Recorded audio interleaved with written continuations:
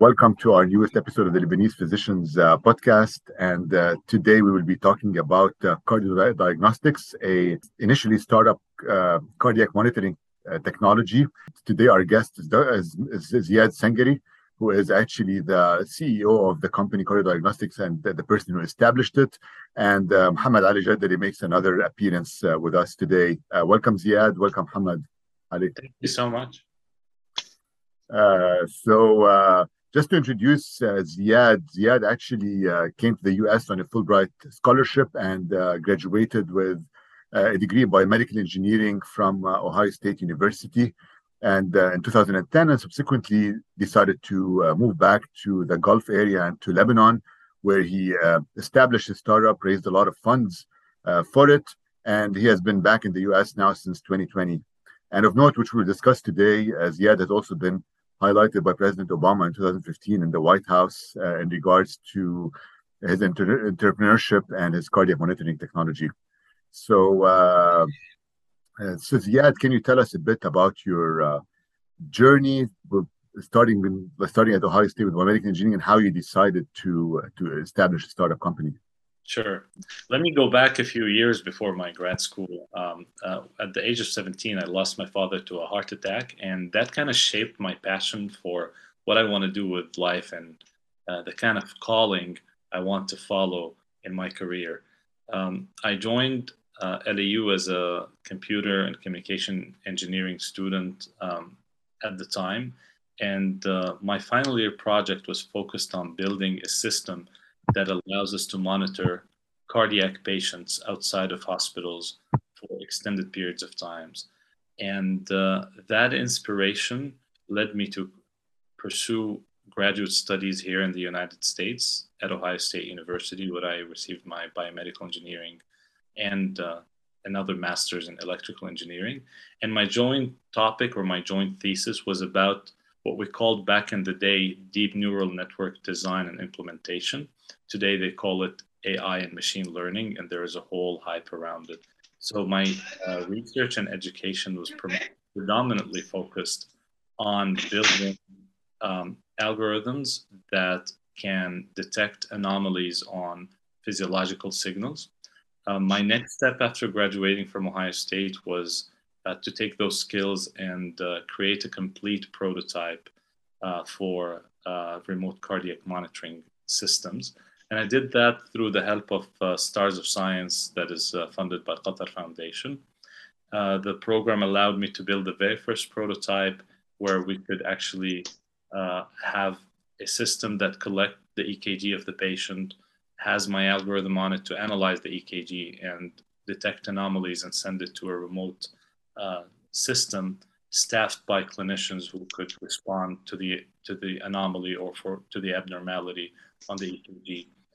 Today, we have a company of around 50 employees, and we are growing by doubling and tripling every year in the past few years. And this is an area that is extremely hot now in the United States because of the impact of COVID and the need for out-of-hospital technologies to monitor patients long time.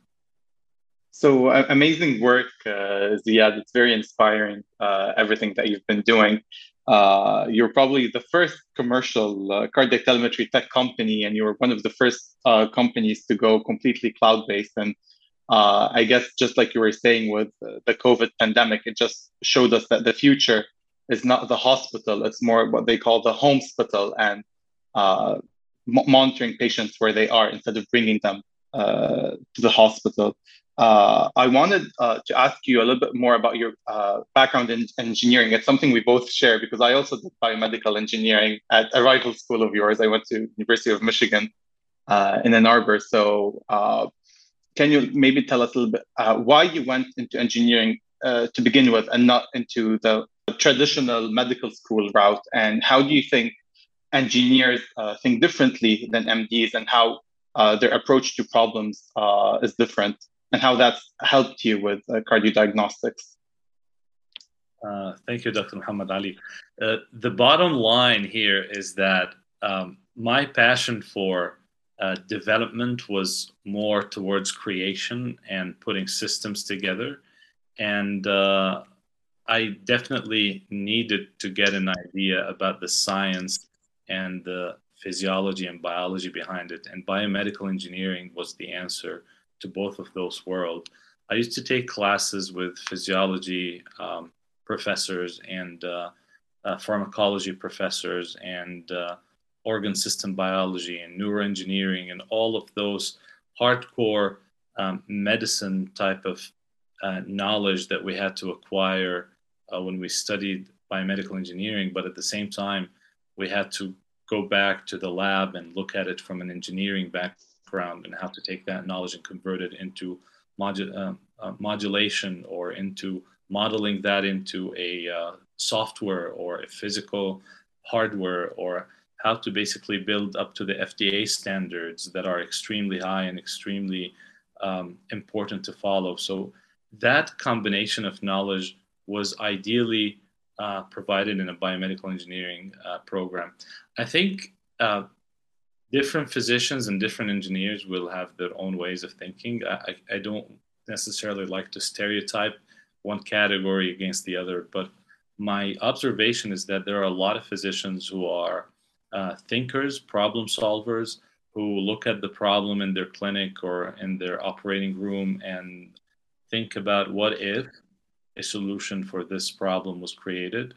And there may or may not have the time and drive to achieve it. I've seen a lot of partnerships between biomedical engineers and physicians going on to translate the problems that physicians have in the clinic into a solution that the market can have in few years. So the combination of understanding a problem and identifying it through the physician and the ability to build a solution with the technical and engineering know-how that a biomedical engineer have is extremely powerful. Right, because a lot of us physicians, like you have a lot of ideas, but a lot of times you don't know how to translate them into something that works or something that's entrepreneurial, I guess. And it's important to have a collaboration with engineers to get that done. So just a question for you. So basically, you finished your biomedical engineering degree in 2010, and then ended up going to Qatar, then Lebanon. And somebody else would have said, you know what, I'll just like go the route of like just finding a job and working in a company. But you somehow decided that you wanted to be in a startup company and take the risk of doing that. So one, how did you get yourself to take that risk? And number two, can you tell us a bit how you started up the company in Lebanon and how you started recruiting people and getting funding for it? Sure, that's a great question. When I graduated from the United States, it was very clear in my mind I wanted to do something that can make an impact in the world, and I could find no other way to do it but to commercialize a clear need for outpatient monitoring into the market. So getting into a startup for me was a no-brainer. It was a natural pull. It was something that I couldn't think of anything else at the moment. But the fact is I returned to Lebanon first, and I worked in some hospitals to get a grasp of how the system works over there and to share the knowledge, the specialized knowledge I learned here in the United States. And basically, the concept of starting a company in healthcare in the Middle East was completely out of this world. At the time, I didn't know of any medical technology company that was truly creating a hardware and a software and a medical environment. The medical know-how to create that kind of technology was extremely limited. And obviously the prototyping and manufacturing capabilities were almost non-existent. So I wasn't aware of all the challenges when I left the United States, and I decided I'm gonna take the incredible challenge of building something out of the Middle East and Lebanon in particular. But when you're just out of college, the sky's the limit, and you don't think of the challenges as showstopper. They become the next burden for you to take on and to beat and to get to the success line. In 2012, I got $500,000 check from Veritech Fund, which I'm very grateful for. They believed in me early on, and they decided they're going to invest what was then a substantial amount of money. It was probably one of the biggest, very early stage checks that were written in the entire region, not only in Lebanon. And from there, I was able to build a team around the technology and understand a niche in the market that we could serve. The market at the time was highly hardware focused, so we decided to be the first digital software and algorithm focused technology company in that industry. And that paid dividends because we believe in 2013 we were the very first to bring in the industry, the entire industry here in the United States, to the cloud. So we built the cloud-based systems for ECG sensors to collect the EKG and stream it to the cloud. And that was at the time completely new and revolutionary. And it has helped impact a lot of lives because clinicians and physicians and providers and technicians could collaborate around the patient in near real time and look at the data and respond to it in near real time. I think it's very admirable how you have the sense of giving back to the community and supporting the local talent. Maybe if you want to share with us a little bit some advice or lessons you've learned about technology innovation and building a team in the Middle East and North Africa region. Sure. The fact is, there are plenty of talents in the region, but I would call it a raw talent. It's not an experienced talent. It's not necessarily people who've done this a lot before. In the past, we used to have some good example of people who were trained in Europe or in the United States or in other developed economies and decided to return to their home countries. And those would be great assets, but unfortunately, they're extremely rare to find. The raw talent is in the form of fresh graduates or people who are extremely young, motivated, and when you guide them in the right direction and you give them the right challenges and provide them with the right resources, they usually excel at what they do. So that's kind of the motivation that got me going. I've seen a lot of young men and women join our team and either excel at doing marvelous things within our teams or move on to become our alumni in big companies like Google, Amazon, Facebook. Some have pursued their graduate studies in places like Harvard, Stanford, and others. So this is probably a statement to the caliber of people that we get and their potential and the amount of exposure they get when they join a startup like ours. So basically, can you tell us a bit about the company and what you guys are doing at this point? And then can you tell us a bit how you were approached to come to the White House for the reception of President Obama? Sure, with pleasure. So the company is a technology company that is today offering an end-to-end solution for patients who need to be monitored outside of hospital. So the first line of business we had is an EKG monitoring solution. So we have wearable devices just like this one. This is an FDA-approved patch that goes on your skin. It attaches to your skin via an adhesive. So you put the adhesive on, you put it on, and it's streaming data to your mobile phone. So the data is being streamed around the clock to the mobile phone and then to the cloud. And we have a 24/7 monitoring center that is basically reviewing that data and acting upon it. So there are certain protocols they have to follow. Certain physicians have a certain notification requirements for what events, what arrhythmias the patient could experience and when to notify them or when to involve them or what to do in certain cases. We have a lot of patients that experience pauses that could go from 3 seconds all the way up to 7 or 8 seconds. So we actually have clear protocols to intervene in those cases. We respond to early onset of atrial fibrillation. In the unlikely events of more serious conditions, there is a protocol to basically follow. But in most cases, this technology is a diagnostic technology for people with arrhythmias, especially those that are hard to diagnose and alter. So we provide up to 30 days of continuous cardiac monitoring for those patients in a very non-intrusive way. You've seen how small this device is. We have other devices as well that can do the job. They stream the data to the cloud, and the patient can continue with their daily routine. They can shower with it, they can practice, they can exercise, they can go to work while they're being monitored by FDA cleared devices. The end goal is to find the arrhythmia they have, and it's ideally best to find that arrhythmia in their natural day-to-day environment, as opposed to carrying a bulkier device that basically limits their mobility and limits their exercise capability. So with our devices, they're going about their life, but we're able to keep an eye on them.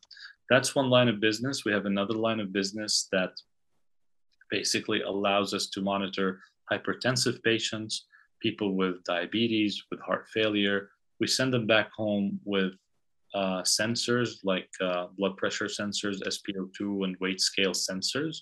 And we have our staffs that are engaging them. The data is always getting from the sensor to the mobile app to the cloud.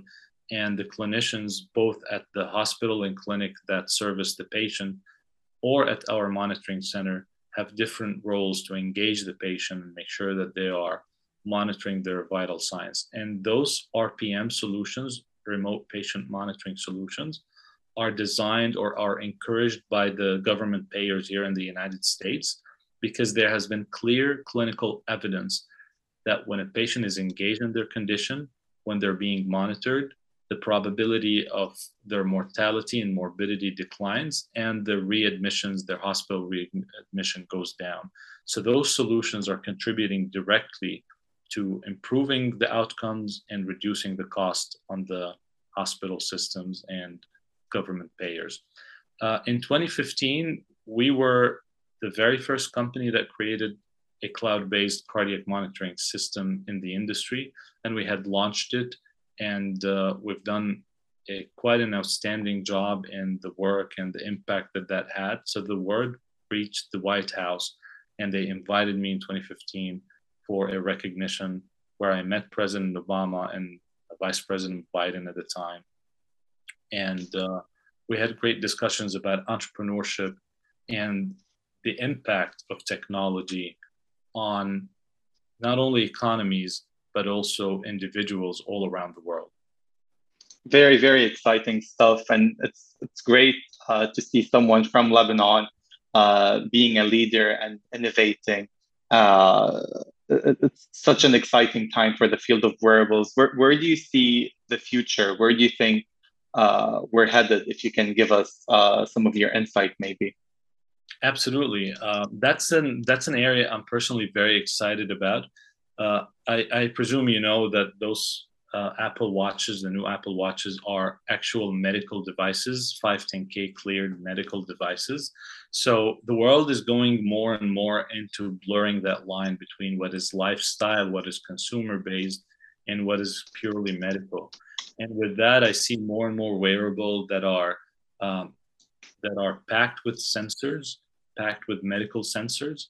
I'm personally mostly excited about those wearables that are able to non-invasively measure blood pressure, and there are a couple of them that have CE marking, and I'm hoping they would get into the FDA approval process soon as well. That is totally game-changing in the world. When you are able to measure those vital signs in real time, when you're able to keep an eye on the fluctuations of your blood sugar in real time, on your blood pressure in real time, that's totally unprecedented. And I'm not talking about patients. I'm talking about the regular individual like me and you, who are not necessarily diabetic or not necessarily hypertensive, but they would benefit a lot from learning how the environmental stimuli around them would impact their blood sugar or their blood pressure. And our company is experimenting with a lot of these things, and we believe that we will be creating technologies not for the sick, but for the healthy and young, to prevent them from getting sick and to help them learn and understand their bodies and the impact of external stimuli on their bodies. I think it's just very exciting hearing you talk about prevention and just the scale of things. I mean, you were talking about the Apple Watch, and I think the study included more than 40,000 participants. Just the scale of things and the amount of data available, it's unmatched. And the biggest studies we have in medicine before this digital age, if you got a few thousand people, it was a good study. Just the scale of things, being able to monitor 400,000 people in real time and get all that data. There's so much we can do, and it's exciting that you're back in the US right now and ahead of this exponential growth and this explosion of wearables and technology. Yeah, and I actually think that we're only scratching the surface here, Hamad Ali and Khalil. I think the possibilities are enormous.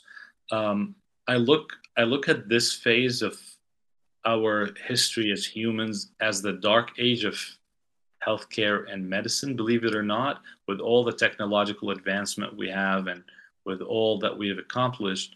I still think that it's very difficult for us as humans to look inside our bodies. It's very difficult for me to bump into a regular person in the streets and ask them about the impact of tiramisu on their blood sugar on a weekend. They probably don't understand that, and there weren't this technology or the sensors to enable a revolution. And I think this is changing today. And I think the opportunities it opens is enormous, and we will be able to understand our bodies a lot more in the near future, not as patients, but as regular, healthy individuals who want to remain healthy, extend their longevity, and avoid detrimental diseases early on in their lives. It's a good idea of the scope of your company. So how many countries are you spread in right now, or are you involved in at this point? That's the number one question. Number two question is, where do you see healthcare heading in the future? Sure. So we have distributors and sales operations in 17 different markets, mostly around the Middle East, Europe, and the United States. The United States continues to be our single biggest and most important markets, and that's where most of our resources are dedicated. Our ability to scale has been greatly improved, especially after the pandemic. A lot of things have changed after the pandemic, and in my opinion, a lot of them are positive. Working from home and being productive while working from home is a phenomenon that allowed us to tap into talent from all around the world, not specifically tied to an office space and the vicinity of that office. So instead of looking at a city with 2 million population that you can tap into their talent, now we can probably look at 1 billion pool of talent, because you can hire from a much broader geography around the world. The future of healthcare, in my opinion, is predominantly centered around the person's ability to understand their bodies and take better actionable decisions when they understand their bodies. And I think today we don't have the tools to do that. We don't have the tools to provide an average user with the information they need to put everything together in one place and make actionable decisions that allow them to live longer and healthier life. For example, I run a lot by the problem that a lot of people complain about how restricted and limited the healthcare system is. Doctors are overwhelmed.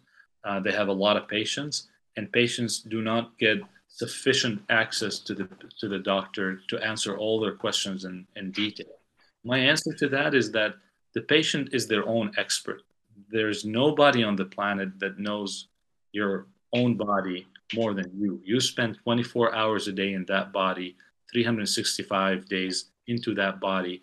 You know the ins and outs. It's very hard for you to get a detailed insight into how that body operates from simply relying on a 10 to 15 minute regular visit to the physician. So, in my opinion, we need to empower the patient, engage the patient, activate their ability to understand their bodies better, utilize the technology and sensors that is out there to make better sense of our bodies, and run the new revolutions of AI to better understand this data and create classifications into what's happening. And that empowerment will show you that the healthcare of the future is a completely different type of healthcare where people are enlightened, they're engaged, they can ask smarter questions to their physicians, they can spend better quality time with their physicians, and they can come prepared with the data that the physicians need more accurately given the breadth of the technology.